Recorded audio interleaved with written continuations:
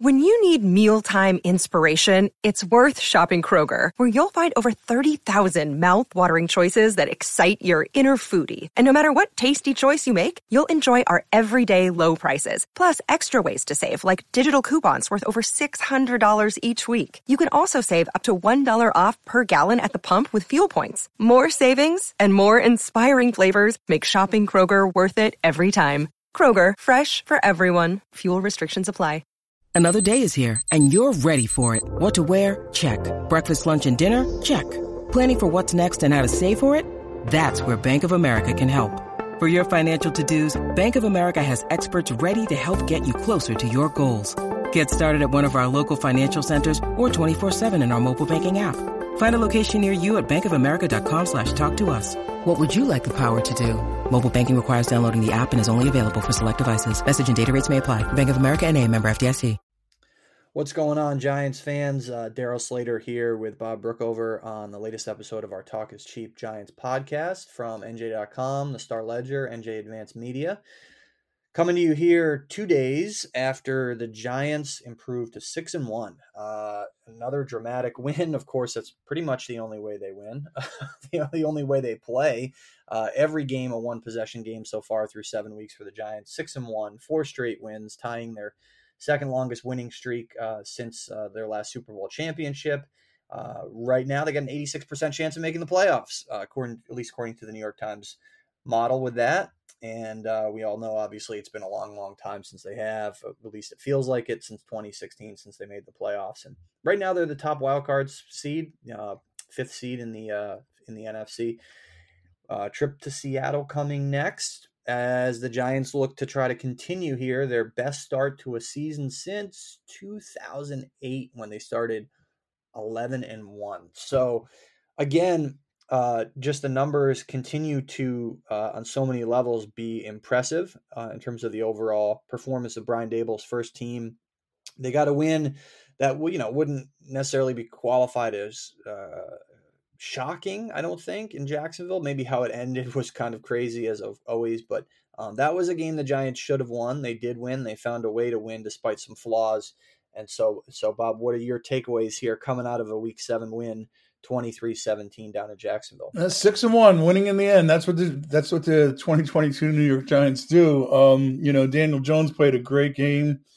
I haven't seen all his games, but certainly the best one I've seen, and I got to think it's one of the best ones of his Giants career. It's funny because you can really, when you listen to Brian Daboll, he was upset about a lot of things after that game. Daniel Jones is not one of them. He is really growing fond of his quarterback, and he should be, because he's really helped them in a lot of ways win games. And maybe not all conventional. The drop back quarterback hitting long passes, but he's finding ways every week. Saquon banged up, played another terrific game. The offensive line banged up, really had a great last drive. The defense gave up huge chunks of yards, but every time they needed to make a big play, they made one. It's kind of the formula they've put together, that whatever they need to do to win, they do it.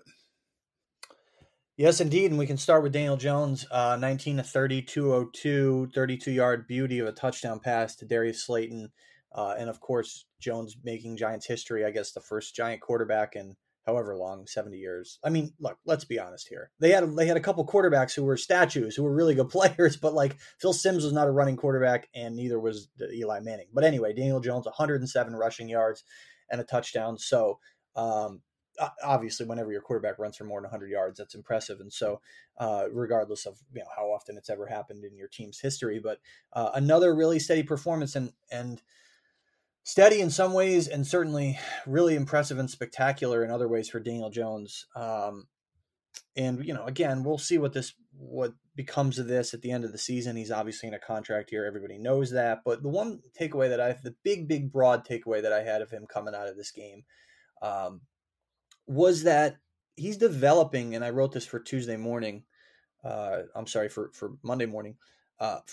Into the type of demanding and delivering leader that the Giants need. Number one, delivering in big spots. I mean, he has now, Daniel Jones, 5 game-winning drives, counting the field goal drive against the Panthers. 5 game-winning drives out of 6 games, out of 6 wins rather, in 7 games for the Giants this year. I mean, that's remarkable. Like, and fourth quarter comebacks, 4 of those. So he's tied for the NFL lead in fourth quarter comebacks. He leads the league by 2, a margin of 2 in game-winning drives. And you talk about a kid who he won 3, 5, and 4 games in his first 3 years. So like this is uncharted, whatever the word would be, territory for this guy. He had 3 game-winning drives total in his first 3 years, 2 fourth quarter comebacks total in his first 3 years. And the demanding part, I think, I know he apologized for look, it's not like he got in Marcus Johnson's face. It's not like he railed against the guy on the sideline or he shoved him or something. He expressed frustration about a guy brutally dropping a pass. I think it's okay. I have no problem with a quarterback being demanding of the players on his offense. And I'm sure Marcus Johnson's not crying about, the fact that his quarterback was frustrated. Like, I know Daniel Jones apologized for that. I don't think he needed to. How many times have we seen really great quarterbacks, Tom Brady, Aaron Rodgers, get upset at their receivers for dropping balls or running wrong routes? It's when you've got the cachet to do it, and right now Daniel Jones has the cachet to do it. There's nothing wrong with it. You're just demanding. You're demanding more you're demanding that your teammates play the same standard that you're playing right now, and he's playing at the highest possible standards you can play. I mean, ESPN QBR rating has never been kind to Daniel Jones, and there are factors that go into it. Other than it's different than a passer rating. I don't know the exact system how they do it, but right now he's number 6 on that group, and as I look at the group, it starts Patrick Mahomes, Josh Allen, Tua, Geno Smith, and Lamar Jackson. Of those 6, maybe the only 2 I wouldn't take Daniel ahead of right now is Patrick Mahomes and Josh Allen. And the part of that is because I'm not sure Tua is going to stay healthy the rest of his career. Geno's older, and we watched Lamar Jackson play 2 weeks ago. And yes, he's a great dual threat, but Daniel right now I think is a better passer than him, and maybe not as good a runner, but a better passer and controlling games, right? And definitely, as you just pointed out, better at finishing games. Lamar has not been good at finishing games this year. So I mean, among stories in the NFL right now, Daniel Jones is certainly in the top 5. 100%. I think, and again, like it's one thing to get upset at players, your teammates, receivers or whatever, when you're not delivering, but he is. Like, so he's talked about like not, I want to be composed and all that. Okay, like I get that. You want to be composed.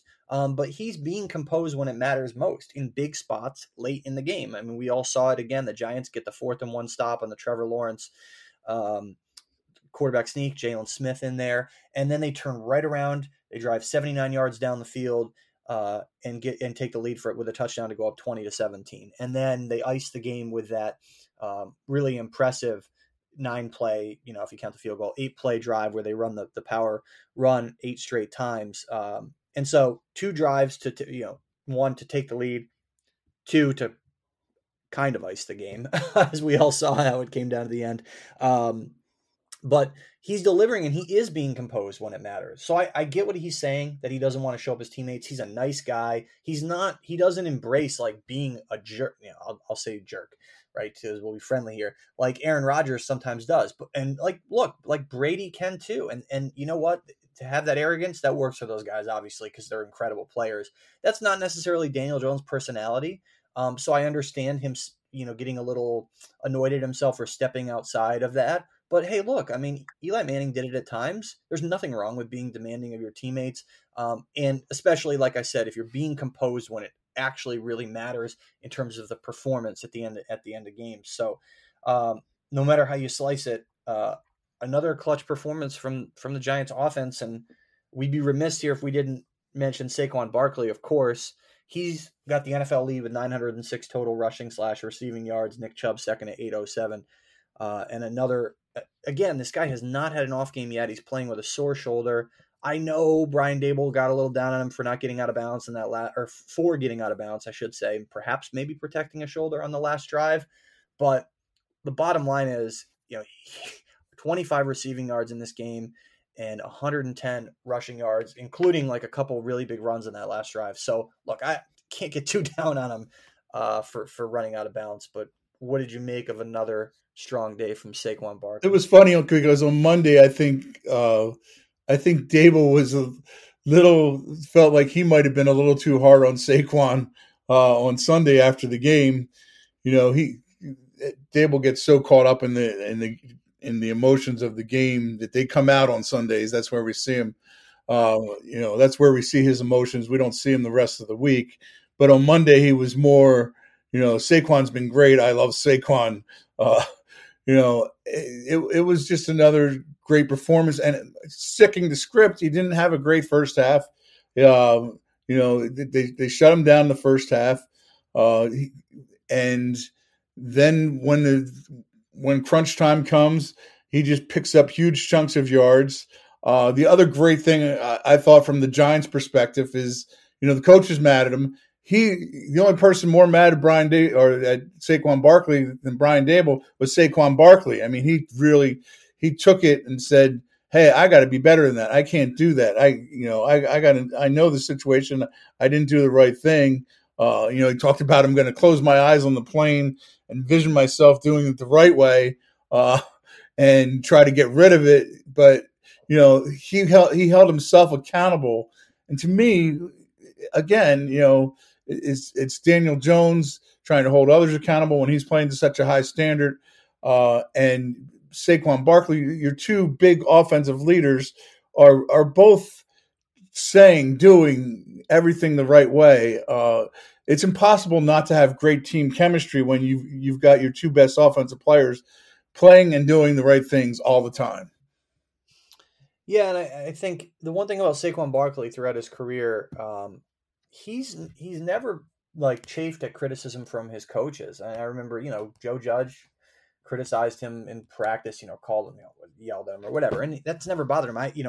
He has very obviously chafed at criticism from people outside, whether those are analysts or, everyone remembers Tiki Barber criticizing, and honestly, rightly so, Saquon Barkley's pass protection, which has improved this year, by the way. So that's the criticism that's kind of seemingly bothered him, but he's really been good at accepting that from his coaches. And, certainly that's another example of that. But, if you talk about an area of the Giants, I think that this nitpicking or whatever that the Giants are doing, it's good. It's a sign of a team that's holding itself to a higher standard and isn't just happy with winning.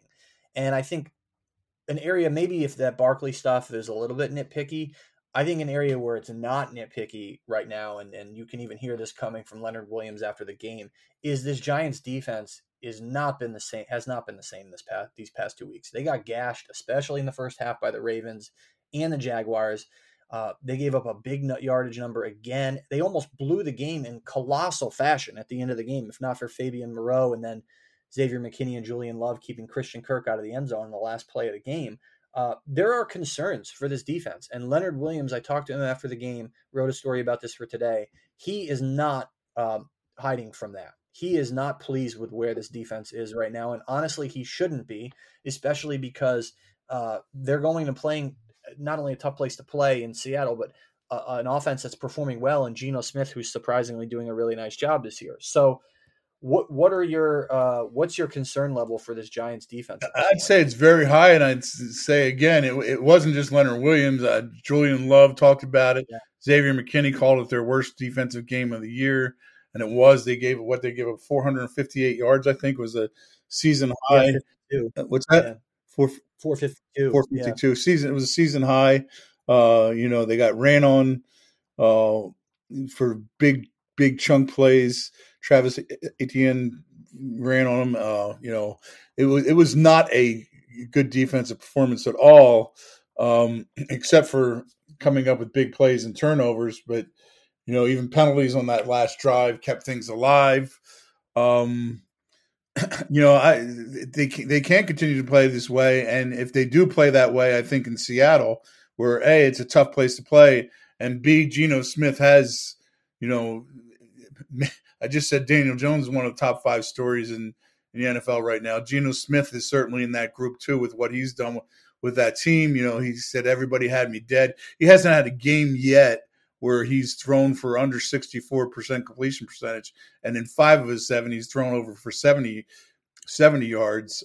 He's turned the ball over, thrown 2 interceptions, and he's got 4, 6, 9, 11 TDs, 2 interceptions. He's been sensational. So if the Giants defense goes to Seattle, it's really, really tough place to play. One of the loudest stadiums I've ever been in. And you're not, unlike last week where there was Giants fans traveled really well and gave the Giants kind of a home field advantage in Jacksonville. It was New York South.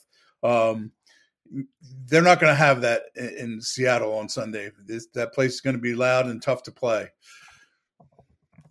And I think one thing to really look at for this team is, I know Kenneth Walker, the rookie for the Seahawks, is not maybe necessarily a bounce it outside guy, right? He's a shorter, broader guy. He's a Spartan. I love the Spartan, so I got to. I honestly, I know he's been spectacular this year. I honestly have not watched a lot of Seahawks, but he's been one of the keys to their offense. But well, I'll just say this before we move on. I watched Kenneth Walker play a lot last year, and the name that came to mind for me, I watched pretty much every Michigan State game, was Barry Sanders. I mean, he really, really, really elusive and tough. All right, so I have my little thumbnail sketch of him was a little bit off there, but he obviously is a quick guy then. So again, we don't get to watch a lot of these other games, but to that end, with the challenges that Kenneth Walker will pose for this Giants defense, regardless of how well or not well the Giants have been playing lately, and they have not been playing well the last 2 weeks defensively. They got gashed by Kenyon Drake, 119 yards on 10 carries. They got gashed by Travis Etienne, 14 carries for 114. I mean, those averages are ridiculous. 12 yards a carry and 8 yards a carry for Drake and Etienne. So that's a problem. And Leonard Williams talked about it openly after the game. Teams are seeing it, he said.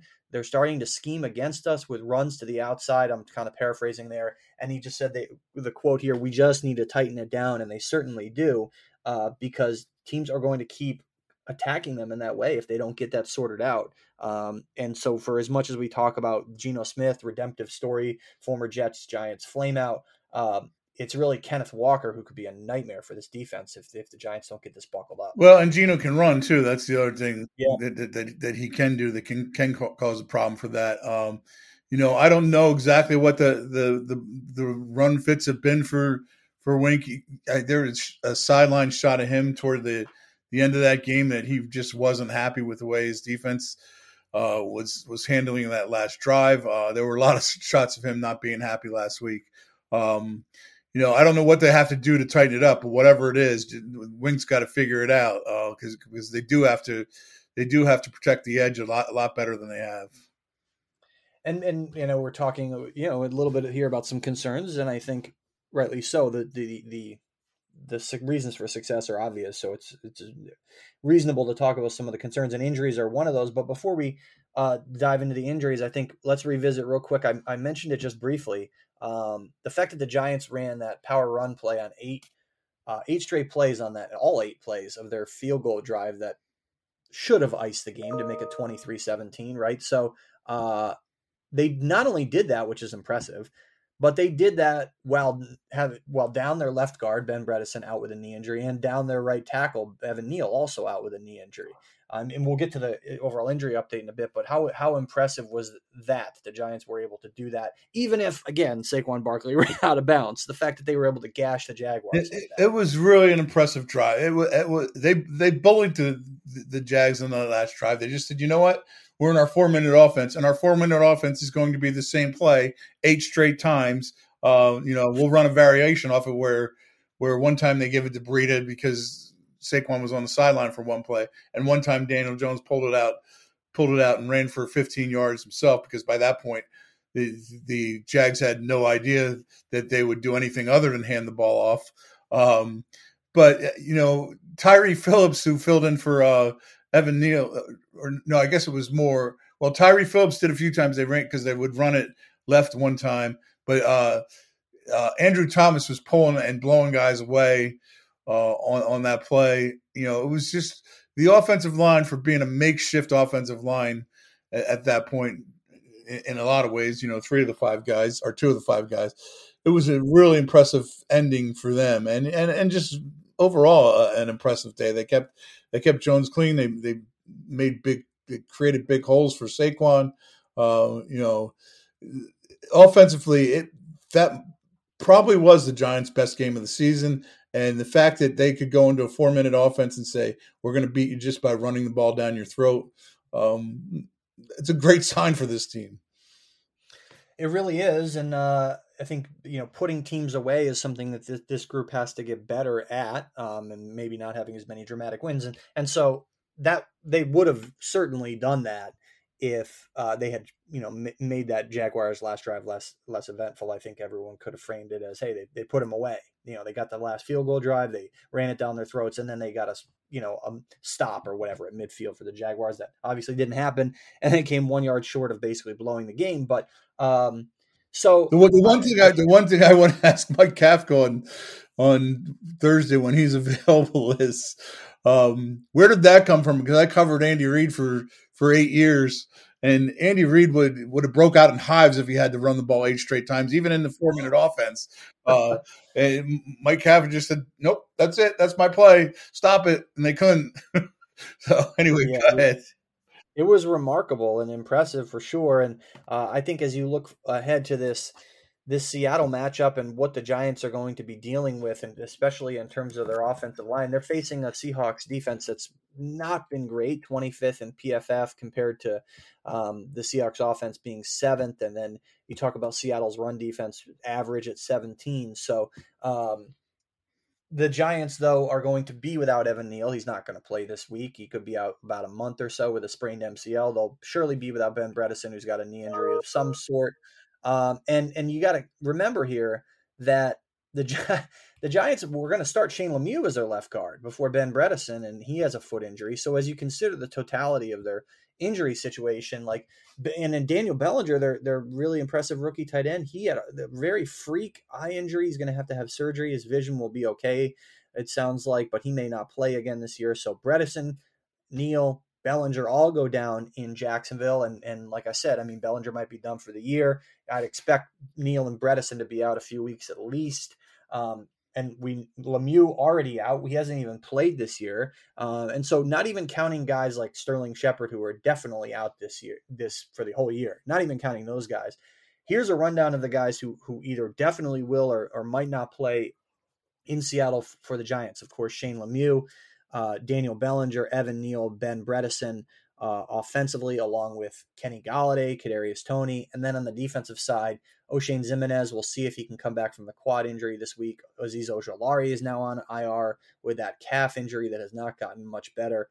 And then Aaron Robinson, the cornerback, obviously, who was a starter on the shelf with a knee injury, I believe, right? So on IR. So I don't know when he's eligible to return, but look, that's a big list of guys. Those are just notable players. I'm not even including Cordell Flott in there, but I'm just talking about really notable players who the Giants either definitely will or perhaps might not have in Seattle. That's a lot to overcome, I think, especially for their offensive line.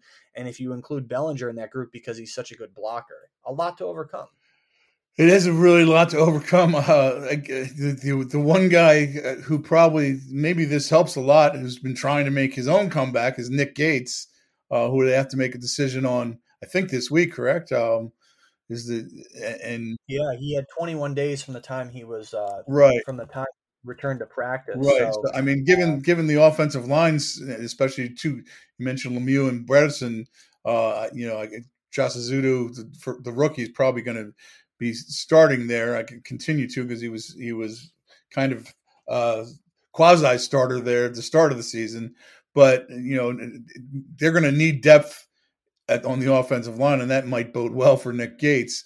But yeah, it's been a theme since training camp. The Giants have been, it's a theme in a lot of places, but the Giants have had certainly more than their fair share of injuries here through, which makes another part of this story that has been so impressive is that they've been able to overcome all these injuries. and they're going to have to continue to do it. It's going to be a tough week to go out there, a long trip to make, and some more guys filling in here. See if they can do it.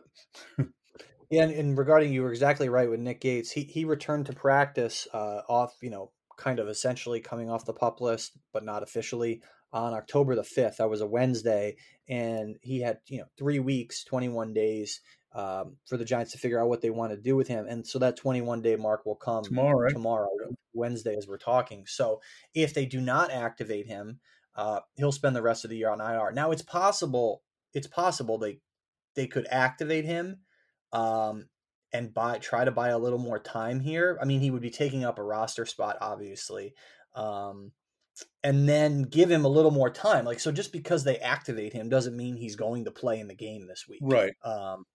So there's some gray area there. They don't have to just quit on him, may not be the right word, but just make a total call of either he's starting or playing, or he's going to be done for the year right now. But they do need to figure out if he's going to be elevated to their roster or not. Now, look, I mean, it's been a long road back for the kid, and so we'll see. I mean, it's obviously he sustained such a serious injury that his football career is probably still in doubt. But I think the Giants right now, like, how do they? They're gonna hope, obviously, that Neal and Bredesen come back sooner rather than later. But the tight end situation, yikes! What do they do? How do they address that? I know before we got on here, we talked a little bit about a trade. What do you make of the possibility with the trade deadline looming a week from today, as we're talking, November the 1st? In theory, it sounds great. A trade sounds great. Go get the name we talked about is Mike Gesicki, who's a Jersey kid. And a really good player, who for some reason is not getting the ball nearly as much in Miami this year as he had the previous 2 years. But in practice, not so easy because they got a $2.7 million left on their salary cap.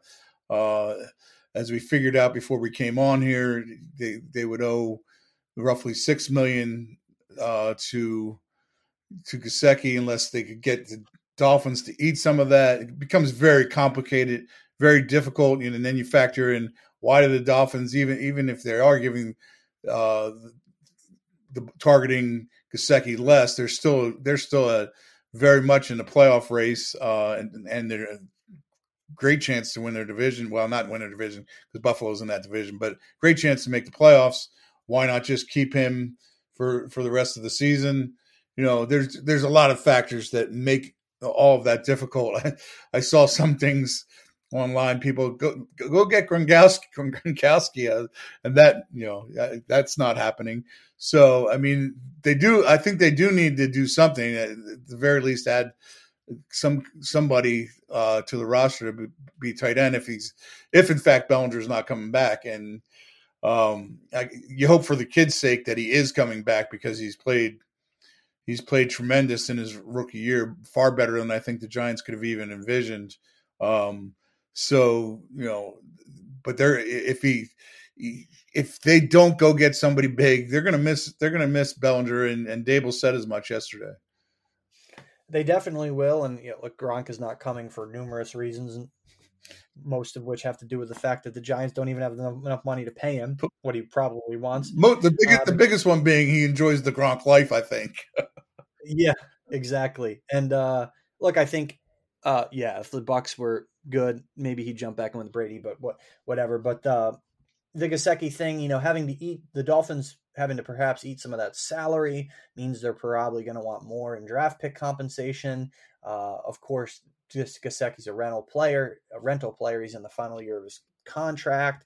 So there's that, which generally balances out to the other side, right? The receiving team would have to give up less. So there's so many different things to consider here. Then there's the fact that the Giants don't have a huge draft haul next year. I mean, they have one pick in round 1, 2, 3, and 4, and 5. They do not have a 6th-round pick. They have 2 in round 7. So it's not like they could ship a 6th-round pick that could become a 5.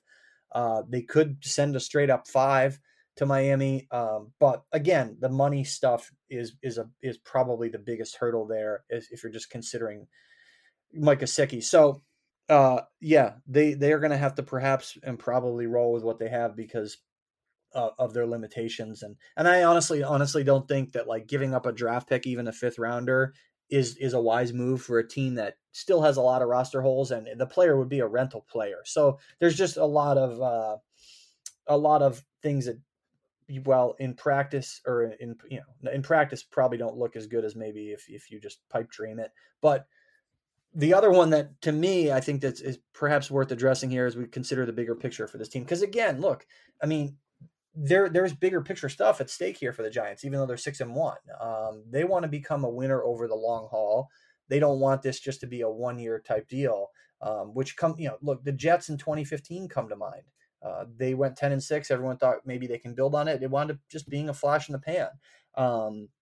But Saquon Barkley's value has never been higher. I know people are going to get furious as they hear this, but look, the Giants are at a position where Saquon Barkley's value has never been higher.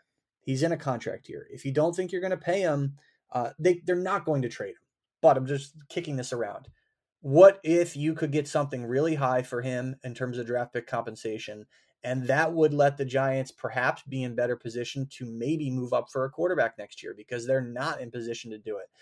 So there's a lot of things here. They want Daniel Jones to thrive. They want Saquon Barkley to thrive. They want to make the playoffs. They want to win playoff games. But how about wrapping your head around all the big picture stuff as it pertains to Saquon Barkley, Daniel Jones, the future, and then the trade deadline? That's why Joe Shane gets the big bucks. I mean, he's got some really, the way he visioned things, perhaps coming into this job, where his hardest work was going to be, or his workload was going to come after this season when he figured out Daniel Jones. And I have no idea. He would have never said it anyway. What was in his mind about Daniel Jones coming into the season and Saquon Barkley, but both those guys have made any future decision about them really, really, really, really, and I'll say really one more time, difficult. If this team makes the playoffs with, let's say, 11-6, 12-5 record, and then wins a playoff game, and then you say, okay, and then you don't have a high draft pick or a way to really move up, now you're looking at, it's hard to get a franchise quarterback after the 20th overall pick. And it's, and say what you will about Saquon, that you shouldn't take a running back as high as the Giants took him. You don't just go and replace Saquon Barkley with anyone either. So Joe Shane, I'm sure, is really enjoying being 6-1, but also thinking about, now, how am I going to figure this out? How are we going to get better? It was funny because I had a conversation with Joe Banner before this season started, and he was saying so many teams try to go and win that first year and end up, fooling themselves to thinking that they're good rather than just taking that step back. And I don't think that's what the Giants did. I think they made smart moves with Barkley and Jones, and then they said, let's play it out. And it's playing out in a way that has been fantastic to watch, but made Joe Shane's future decisions very, very difficult. They absolutely did not try to win this year. I mean, they were not tanking in the way that the Panthers are tanking, but they had to do a lot of things in terms of shedding, cap numbers like James Bradbury. It was a good player just to be able to get under the cap. They couldn't sign anybody, so like the whole thing, like didn't no one thought this team was going to win. And so, yeah, that puts them in a little bit of an interesting situation going forward. Because again, I get back to the 2015 Jets. They did go all in that year. They signed Revis and tried to get the band back together and all that, and trying to push for a win immediately. And they did win immediately, but it wasn't sustainable. But the Giants did not do that. So I think that was a good point that Joe Banner brought up. But in spite of the fact that they didn't try to win, they are winning. And so with Jones, what do you do? I mean, the franchise tag probably around $32 million next year. which would set essentially the bar for any long-term contract negotiations, because why would he take less than that fully guaranteed in this contract?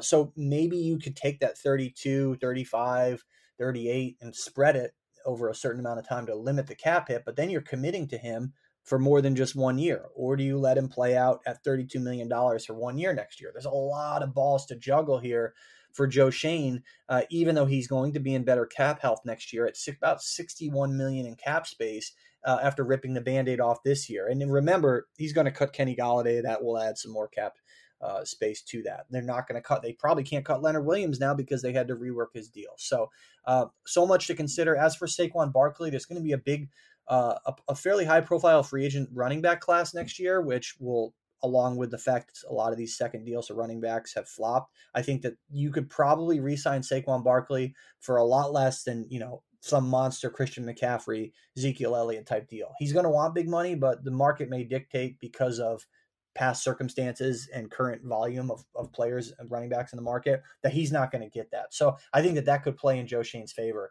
certainly. So a lot to consider, but none of it really has an impact on what's going to happen this week in Seattle. So look, I mean, the Giants 6-1, they get Seattle bye week, home against Texans, home against Lions. This team could be 9-1. We saw Brian Dable smoking a victory cigar on his way out of the stadium in Jacksonville.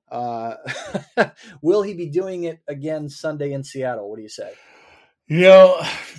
As you pointed out, Seattle's defense is not great, and they've given up 27, 23 or more, 5 of their 7 games. There's a 39 in there against the Saints, a 45 against the Lions. Some big numbers, but they've also put up some big numbers. They've put up a 48 and a 37, and a 32. I think this is going to be a tough week for the Giants to travel. It's one game ahead of their bye, and I've been to Seattle. It's a really tough place to play. I've been there a number of times. It's a great fan base. I'm going to take the Seahawks this week in a crazy wild game, 27-24. That would be par for the course. I wonder if at what point does it stop being crazy? Maybe it would be crazy if they actually won or lost the game in like normal fashion. But I'll go Seahawks 34, Giants 24. I just think there's a lot working against the Giants this week. They're going up against a good offense. Giants defense is not playing well, especially against running backs lately. Kenneth Walker is a huge challenge. And again, they're going across the country, playing in a tough venue, and they're banged up. And I think eventually, some of this tightrope walking that they're doing is going to run out on them. But again, they've given themselves a tremendous amount of wiggle room here at 6-1. So look, 6-2 going into the bye is with home games against Texans, Lions coming out of the bye. You feel good about that before that trip down to Dallas on Thanksgiving. So that's still a collision course, going to be an epic game, and we'll see what happens this week, but I'll go 34-24 for the Seahawks in this one. I think we'll wrap it up there, and appreciate everyone listening. So be sure to like, subscribe, review us on all your various podcasting platforms, as they say, and we will talk to you guys next week, coming out of the Seattle game and coming out of Halloween. Hope everyone gets a bunch of good candy and all that good stuff next Monday on Halloween. So enjoy your week, everybody. Enjoy the game this weekend, and take care.